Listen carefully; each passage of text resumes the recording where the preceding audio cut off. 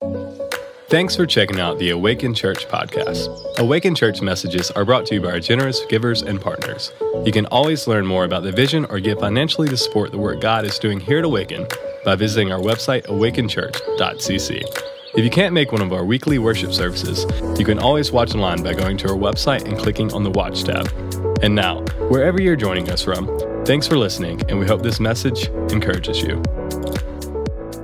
Before I jump into a message this morning, I want to take a moment and just celebrate the generosity that you displayed last week. As you know, we had a school supply drive for Halos. Halos is one of our outreach partners, and they provide kinship care to students that don't have parents or don't have guardians, and so they step into the gap to raise and care for these kids. And because of your generosity last week in the school supply drive and also in your giving, we found out this past Monday, that over 500 kids got school supplies because of your generosity. So thank you. Thank you for doing that and just being the hands and feet of Jesus. Today I want to talk about, in this core value series, I want to talk about worship and talk about the reason why we gather in a place like this. And the reality is, it's not just about us in the room today. We're gathered with hundreds of millions of Christians around the world. Have you ever thought about that? You ever thought about the fact that, like, right now, maybe not right now because of time zones, but on Sunday, hundreds of millions of Christians all around the world will gather together for worship. Why is that? And I think it's important we answer that question because if you got up this morning, which you did, and you came and found your way to church, you are giving your time, which is something that nobody can give back to you. It's the most valuable resource that every single one of us have, and none of us want to waste our time. Amen? So what are we doing, and why do we come together, and why do we place value in gathering together as the church? I want to show you in the Bible, start to finish, why it matters, and what the church is supposed to look like, and then practically, what does it actually mean for every single one of us? So if you have your Bibles, open up to Nehemiah chapter 8. I'll give you some time to find that because it's kind of deep in the Old Testament. Nehemiah chapter 8. The story of worship, when we look at Scripture, it's where it all starts and it's where it all ends. When God creates Adam and Eve, first two people on the planet, He's got perfect fellowship with them in the Garden of Eden. They're walking with God. They're talking with God. Like, it was a beautiful picture of relationship with God, unmarked by sin, because sin hadn't entered the world yet. That's Genesis chapter 2. We fast forward all the way to Revelation, the end of the book, and where the book ends, we're all, those of us that follow Jesus, we're in heaven worshiping Jesus on His throne. So the beginning of the book is worship, end of the book is worship. Now, there's a lot of stuff that happens in between. And if you ever tried to read it, you figured that out.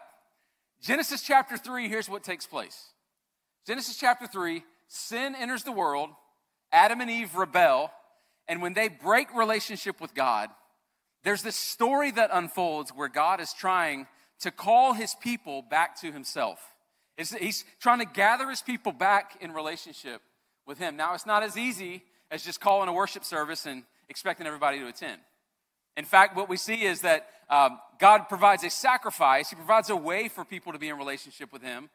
In the garden, He takes the life of an animal. There's bloodshed that's sacrificed to cover the sins of Adam and Eve.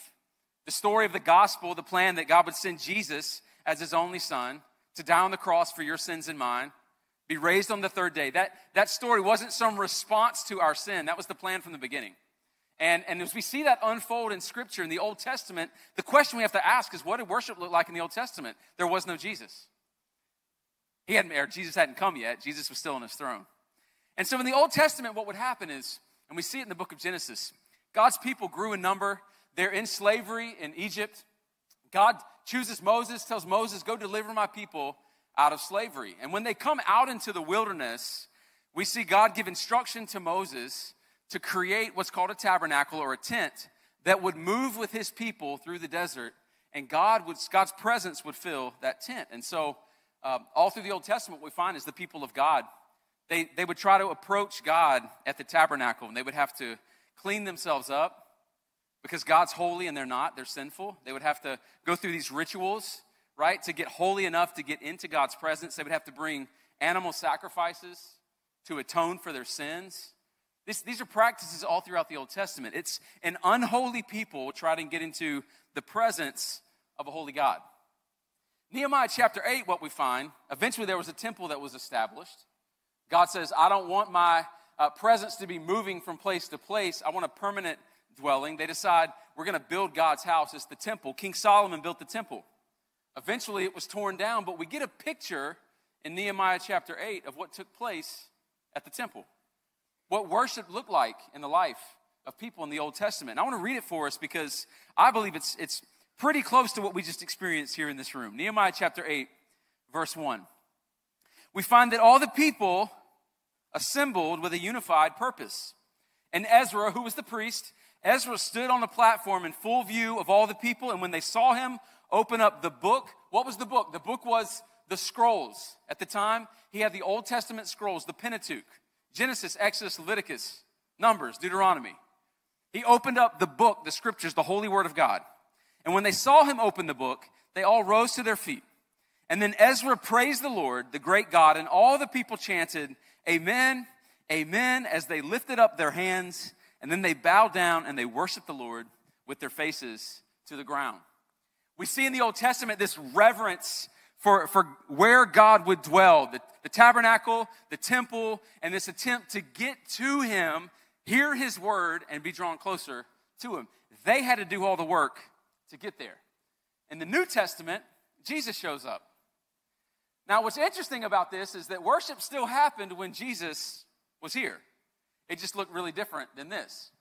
In fact, Jesus came, and we believe, according to the scriptures, that Jesus, at about the age of 30, began to call friends, disciples to himself. He said, come follow me. I'll make you fishers of men. Come follow me. I'll show you what it's like to be in relationship with God. Like, come do as I do. And one of his closest friends and disciples, John, wrote this about Jesus in John 1:14. We find that the Word became human and made his home among us. And he was full of unfailing love and faithfulness. And so we have seen his glory, the glory of the Father's one and only Son. Paul would later write to the church, Colossians 2:9, for in Christ lives all the fullness of God in a human body. What happened when Jesus came is this. God decides it's no longer about people coming to pursue me at a temple. I'm going to go to them. And I'm going to send my son Jesus to them. And so Jesus comes in the flesh. And what the Bible says is that if you've seen Jesus, you've seen the Father. In other words, if you want to know what God is like, look at Jesus. And y'all, this shakes people up, right? Because if you ever read the Bible, read like the book of John or read the book of Mark, and you see the way that Jesus interacted with people, in some ways it can be a contradiction or perceived to be a contradiction from the God that maybe we think about. Right? Because sometimes the perception of God is that he's distant and he's far off and he's mad at us, right? Like we did something wrong and so we're scared. You ever thought that before? That's where the people of God were in the New Testament. And then Jesus comes on the scene, and as he's traveling in ministry and he's going town to town, he's encountering people. And you know some of these encounters, you know some of the stories. There were people that were blind that were drugged and brought to his feet. People that were blind, they weren't even allowed to go to the temple. Like if they were paralyzed in some way or injured in some way, it was perceived that their sin was keeping them out of the presence of God. Yet they were brought right to Jesus' feet, and Jesus touched them and healed them. Or the Samaritan woman who was married multiple times over meets Jesus at a well, and they have a conversation. She would have never been allowed into the presence of God at the temple, but what do we find? God, in the presence of Jesus, goes to her. Or maybe the woman caught in adultery that's drugged in front of Jesus' feet. Most scholars believe she was drugged there completely naked, caught in the act of adultery. By law, she should have been stoned to death. What's Jesus do? He forgives her. It was a direct contradiction from some of the people that followed the law to see Jesus live out the law of love and grace. Still full of truth, fulfilling the law, but it was God in the flesh. And so Jesus lived this way for 3 years, and then Jesus went to the cross where he died for your sins and for my sins, and he was placed in a tomb. He was raised on the third day. For 40 days, he spends time with his followers, and then he goes back to heaven. And he told his followers, hey, wait on the Holy Spirit. When the Holy Spirit comes, then you will know what to do. So in Acts chapter 2, we see the Holy Spirit fall on the believers. Peter preaches, the church is born. But what did the church do? How did they gather for worship? When they came together like this, what exactly did they do? Because the marching orders were most definitely to preach. And it's interesting because whether you're here today and this is your first time at Awaken Church, or it's your 100th time at Awaken Church, there should be some questions that you're always asking about the church that you attend. There should be some marks of a church that should be present. If it's going to be a Christian church, there's some things that should take place in this room as we gather together that mark the New Testament church. And I want to go through what a couple of those are. It's 5, in fact, if you're taking notes. Because these shape who we are as the body of Christ. Because ultimately what we find in the Old Testament, God inhabits a place. In Jesus, he inhabits a person. And then New Testament, he inhabits a people. We are the body of Christ. And so when we come together, there's some things that we should be doing. And I want to look at what those are. So if you're taking notes, this would be a really good place to start. The first one is this. And by the way, you go, where do these marks come from? The New Testament is really, you have the 4 Gospels, Matthew, Mark, Luke, and John. Then you have the book of Acts, which tells us the story of the early church being born and spreading. And then you have these letters from Paul, who was a church planter. Paul was a missionary. They're called the epistles. Paul writes letters to these churches and letters to these individuals, encouraging them to continue doing the things the church should be doing. And these principles come from these letters that Paul wrote. The first one really comes from a letter he wrote to Timothy, who was one of his disciples, one of his followers, a guy that he mentored. And this is what he says to Timothy.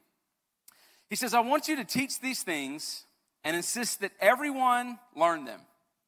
Don't let anyone think less of you because you're young, but be an example to all believers in what you say, in the way you live, in your love, in your faith, and in your purity.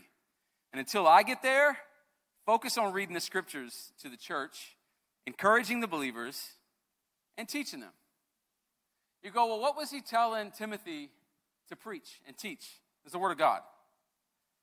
Here's the first mark of a church that loves Jesus and is following him. We preach the Word of God. We preach the Word of God. And you go, well, that's just a given. Can I just tell you that's not a given in every place? I was having dinner last night. I went to dinner with some friends who have been a part of our church for a little over a year. And they were talking about Awaken and why they landed here. And the statement was made this: thank you for preaching the Word of God. We were church shopping, and that's not everywhere. And I thought to myself, and I expressed it like, what are you talking about if you're not preaching the Word of God? Like as a church. Like we can assemble a lot of people, and I can say a lot of things. By the way, I got a lot of opinions. Those of y'all that know me, you know this, right? Like, I've got a lot of ideas. I got a lot of perspectives. Like, when I wake up and I read the same news that you do, okay? Maybe. You may watch a different channel. I don't know. I tend to get a good view of all of them. But I see what's going on in our world. I see the news. I see the commentary. I see the conflict. I see all the perspectives that are out there. And I am a man just like you. I'm a human just like you. And I have certain biases and certain feelings. But you know, when I get up in this place and I get into this pulpit and on this platform, those don't matter. What matters is the Word of God. And I have to take my thoughts and my attitudes and my perspectives and submit them to whatever this book has to say. And if there's anything in me that contradicts this, I'm wrong. Let me say that again. If there is anything inside of me, my mind, my heart, my beliefs, my upbringing, my background that contradicts the Word of God, this does not falter. It's me. And so one of the things we do in worship is this. When we gather together, it's that we come in. Y'all listen. Look around the room. Just take a minute, put your head on a swivel. Just look around. Look around. Okay? I promise you, there are some diverse beliefs up in this place. Okay? We come from different places. Some of y'all are raised in the sticks. Some of y'all are raised in the city. We're different ethnicities. We're different races. We're different educational backgrounds. We're different genders. We come from all different backgrounds and perspectives. But guess what? The beauty of the diversity of the body of Christ is this: that when we come together as the body, the head is Jesus, and that's who we follow. And so whatever he teaches and preaches and showed us, that's what we're called to do, right? So we get to take whatever our backgrounds are, submit them to the mind of Christ, which is his word, and follow that. And that's the beautiful picture of the church, the fact that we can come together, hear the word of God preached, leave and go, we're unified behind that. And God knows that is what our society needs. It needs some true north compass, right, that's unshakable, that's unfailing, that's stable, that's the same yesterday, today, and will be tomorrow to actually follow. Because if we anchor ourselves to the shifting tides of culture, we'll never have a faith that actually stands on anything. We need the word of God in our lives. Paul looked at Timothy, which, by the way, the church that Timothy pastored, church at Ephesus, and y'all listen, he had different backgrounds too. He had people that were raised in Jewish homes that were taught, hey, God's for the Jews and nobody else. He had people that were raised in homes that had no access to God, Gentile homes, that were taught their whole life, you don't belong in the presence of God. He had men, he had women, he had single, he had married, he had parents, he had all different spectrums. Paul tells Timothy, look, when you get together, here's what I want you to do. Teach the word of God.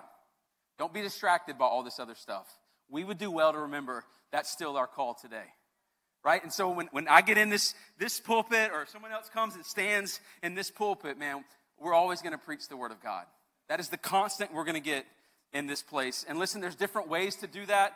Some people will stand and they're more of a reader of notes. Some people are more sprinters like me, like move around, and you're like, what's actually in his notes? He didn't even look at them, And sometimes I'd do better if I just stuck to the notes. Some people have stories more than others. There may be 20 scripture verses in this one central passage in this one. There's different ways to deliver the word. The bottom line is not necessarily the style of how it's done, but the substance of what's being shared. It always needs to be the gospel. And I would say this too, whether it's someone preaching or whether it's an article that you're reading or a podcast that you're listening to or a blog that you're reading or a book that you're reading, man, make sure whoever it is has their belief system anchored on the word of God. Otherwise, you will be led astray. Preach the word of God. That's number one. That's what the church has to be about. Second thing is this, when we come together, y'all, we sing. Amen? We sing good here. There's some churches with bad singing. That's not the point. At least they sing. At least they sing, okay? Listen, Paul said this. This is what Paul said to the church at Ephesus. Ephesians chapter 5 and verse 19. He said, when you come together, sing psalms, sing hymns, and sing spiritual songs among yourselves. And make music to the Lord in your hearts. So sing psalms, sing hymns, and sing spiritual songs. I find it really interesting that Paul would address 3 different categories of music. How many of y'all been in the church since like the 90s? Just show me your hand. Maybe you grew up in the church. Okay. We got a good mix in here. That's good. Got some history up in here. How many of y'all grew up on hymns? Can I get it? Okay. What are we doing? Awaken. We need some hymns up in here. Y'all see the hands? No wonder they ain't singing. No, I'm kidding. Grew up on hymns, psalms, spirits. How many of y'all like contemporary worship? A little more. Put your hand up. Okay. Yeah, okay. Some of y'all evolving. For the ones that didn't just raise your hands, why are you here? I'm just kidding. It's funny to me, like, I look at this and I'm like, okay, Paul was saying that to the church, and I have to believe maybe one of the reasons was, you think there was preference even then? How we do music? What exactly we sing? See, the crazy thing is I've been in ministry long enough, almost 20 years, to be exposed to what we call worship wars, right? Different preference. We sing this way in church. This is more spiritual. We sing these songs. Y'all have the drums. Y'all are demonic, right? But I saw the news. Listen, I saw the news yesterday of the earthquake in Haiti, which, by the way, we need to be in prayer for the people of Haiti. I've had the opportunity to go there multiple times, and it's a tough country. It's the poorest country in the world, and pastors and ministry leaders have a very difficult job there because the vast majority of the country thinks that them having an earthquake is punishment for their sin, right? It's a very old school way of viewing God, but it's what I referenced earlier. I was watching the news, and I thought I was reminded of, for me, one of the most meaningful times of worship I ever had in my life. It was 2010, right after the last huge earthquake, and we were in Port-au-Prince. We were doing construction work, and at nights we would have these worship services, and they looked nothing like this up here. There was no electricity. There was no lights.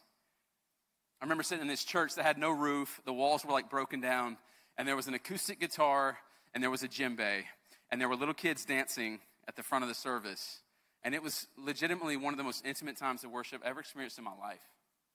You know, it tells me it's not about what the style of the worship is. It's the person of the worship. It's Jesus.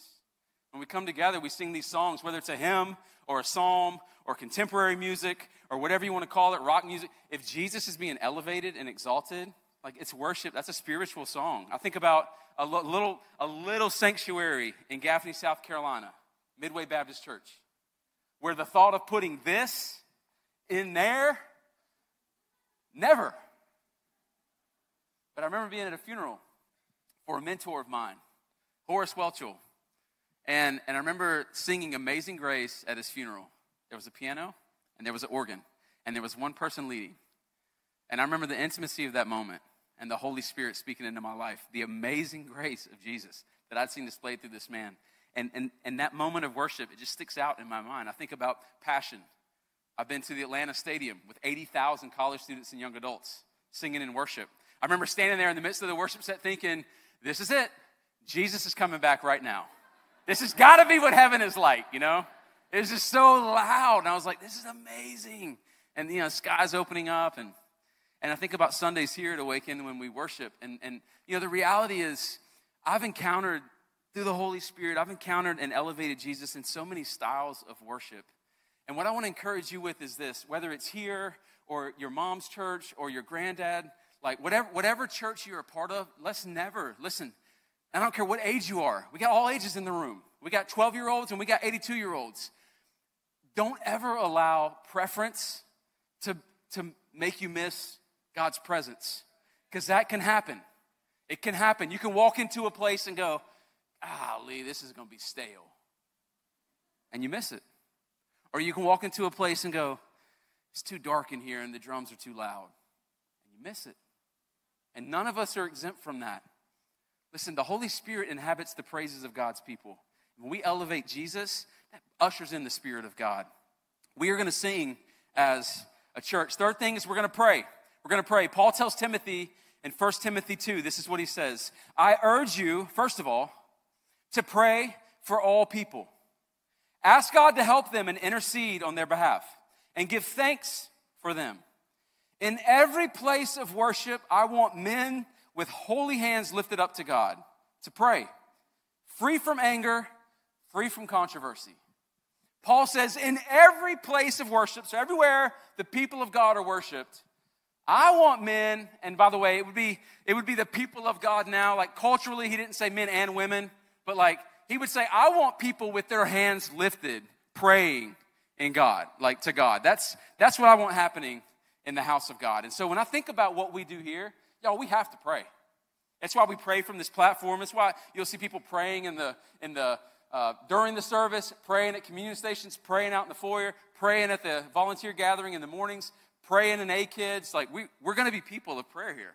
And if we miss that, we miss something substantial. I think about Jesus with his disciples. And you look at all the miracles that Jesus performed. Right? He walked on water. Like Jesus calmed the storm. He multiplied the fish and the bread, and he fed the masses. He raised people from the dead. He gave sight to the blind. Like, of all these miracles, what's interesting and amazing to me is that the Gospels record the disciples asking one question of Jesus. They didn't say, hey, teach me to walk on water. Hey, Jesus, that thing you did with the food, like the bread and loaves, that was cool. Teach us how to do that. Teach us how to heal. What they said was, Jesus, teach us to pray. Teach us how to pray. Teach us how to do honestly, guys, the thing that oftentimes is our last resort. They said, Jesus, teach us how to do that. And I'm convinced the reason why is because they knew prayer was where he found his source of power. That's when he talked to his Father. And so that's where we get the Lord's Prayer from. That oftentimes you hear in locker rooms and things like that. But the truth is, they said, teach us how to pray. And what's interesting to me is that Paul said, when you pray, listen, I want you to be free from anger and controversy. Like if I had to put two descriptives on our culture today, you know what I would say? And we got mad people and we got controversial people. Now what's crazy is none of us would ever consider ourselves part of that, you know? But the controversy, the conflict, the disagreement, the tensions that exist in our world, right? The anger, the frustration, the bitterness, the thoughts of other opinions, views, or other people's politics, or other people's ideas, right? It's so easy for us to just be tainted by this. But you know what I've discovered in my own life is this. It's really hard to pray for somebody that you're angry at. It's really hard to pray for somebody that you hate. It's really hard to pray for somebody that you dislike. In fact, the answer to maybe the bitterness or the hatred or the frustration or the conflict, the answer is prayer, right? Perhaps maybe the thing that you need to break out of the bondage that you're currently struggling with is to actually pray for the person that hurts you. It reminds me of Jesus' words in the Sermon on the Mount. Bless those who persecute you. It contradicts everything we know and what we're taught in this world. But can I just tell you that when we come together as a church and we pray on Sundays, it's a chance for us to calibrate our hearts and our minds with the mind of Christ. And so we don't come in and, God, pray for them, they're wrong. Oftentimes it's, God, help me. I'm praying for them. Help me be your hands, feet to them. Help me be an extension of you to them. Help me love them. Help me serve them, right? It shapes us, not them. We got to pray as the people of God. Fourth thing is this, if you're taking notes, when we come together, we gather, we celebrate baptism and communion. We celebrate baptism and communion. Now, baptism is the first step for anybody following Jesus. We've celebrated, I don't know how many baptisms this year as a part of the church, and every single one of them, we hear the story of what God has done in their life. Maybe you're here today and you would say, I'm a Christian, I identify being a follower of Jesus, but you've never been baptized. Hey, that is your next step. Your next step is to get in the water, publicly proclaiming, God has saved me, here's my story, now I belong in the family of God. We do that really well. We celebrate baptism. Secondly, we celebrate communion. And you go, wait a minute, what is that? What are these stations? Here's what they are. Communion is an observation of what Jesus did at the Last Supper with his disciples. If you know the story, Jesus, the night that he would be arrested, he pulled his disciples together and he took bread and he broke it. He said, this is my body broken for you. Now eat in observation. Then he took the cup and he said, this is my blood poured out for you. Now drink. What it is he was telling his disciples, hey, keep doing this as a reminder of what I'm about to do for you when I go to the cross and die for your sins. When we take communion or the Lord's Supper, what we're doing is we're commemorating that event as a reminder of what Christ has done for us in the gospel. Here's the kicker. Both baptism and communion are for believers. Baptism and communion are for those who would say, I believe that message. Baptism is the message. I've been buried to my sin in Christ. Now I'm raised to a new life. Communion would say, I believe that happened through the body and blood of Jesus on the cross. And so these activities that we do together as a church, they're for believers. And if you're here, you're going, well, what if I'm not a believer? I'm inviting you to give your life to Jesus and step into the family called the body of Christ. And as you see the church observe and celebrate baptism, and you see individuals, singles and marriages and kids going back to celebrate communion, be reminded, man, this is the repetitive reminder of what Christ has done for us. Let us never forget the fact that the gospel, yes, the saving grace of Jesus is for new believers, but it's for old believers too. Amen? I need the gospel every day, not just when I was 21 in college. That was the start, but I need it today too. We celebrate communion, we celebrate baptism, and by the way, Jesus did both of those things as well. That's what we do as a church. Fifth thing is this, and I'll close with this when we come together. The writer of Hebrews said this in Hebrews chapter 10. Said, let us think of ways to motivate one another to acts of love and good works. And let us not neglect our meeting together as some people do, but encourage one another, especially now that the day of his return is drawing near. The writer of Hebrews says this, let us think of ways, your translation may say, let us think of ways to spur one another on to good works. Let us think of ways to build each other up. Like a church, when we come together, man, we're called to build one another up. I think about what I miss when I'm not gathered with the church each week. I miss the building up. I miss the encouragement of, right? Like maybe you've come in here on a Sunday before and you just had kind of a dry week. Maybe you've had doubts about the goodness of God. Maybe you've got prayers that didn't get answered, or maybe you've gone through some difficulty and experienced loss. And, you know, the world can easily make us start to doubt and get discouraged in our faith. What's beautiful is when we come together, we can build each other up in our faith, right? We can be reminded of the stories of what God's doing. We can be reminded of how he's moving in other people's lives. And we can be reminded of his goodness and his grace through his word. We're supposed to build each other up. And so the preaching, the singing, the prayer, all that stuff, we can do all that in isolation. In fact, all four of the things are already listed. Worship, you can worship in your car, and you should. Pray, you can pray in your car, and you should. Preaching, guess what? You can get a sermon in your car, and you should, if it's a good preacher. Communion, baptism, we could celebrate those outside of this room. But you know what you can't do on your own? You can't build somebody up, and you can't be built up on your own. You actually need other people. And that's why we say around here, hey, worship is horizontal, not just vertical. That means when you come on a Sunday, like, we consider it a joy as a church to build you up, to encourage you, to strengthen you. Maybe through the preaching of God's word, to let the Holy Spirit convict you in some area of sin in your life, right? But if you get in your car after leaving here and you're like, man, that preacher beat me up, I don't feel good, that's not the goal of why we gather together. My responsibility is to open up the word, point you to the good news, the gospel of Jesus Christ. When you walk through the foyer and you meet people and you see hugs and high fives and handshakes and people trying to remember your name, that's to build you up and encourage you. And guess what? You have a part to play too. Ultimately, if I had to summarize this message, it would be this when it comes to worship. 3 things it means for us. Here's the first. I need you in my life. I need you.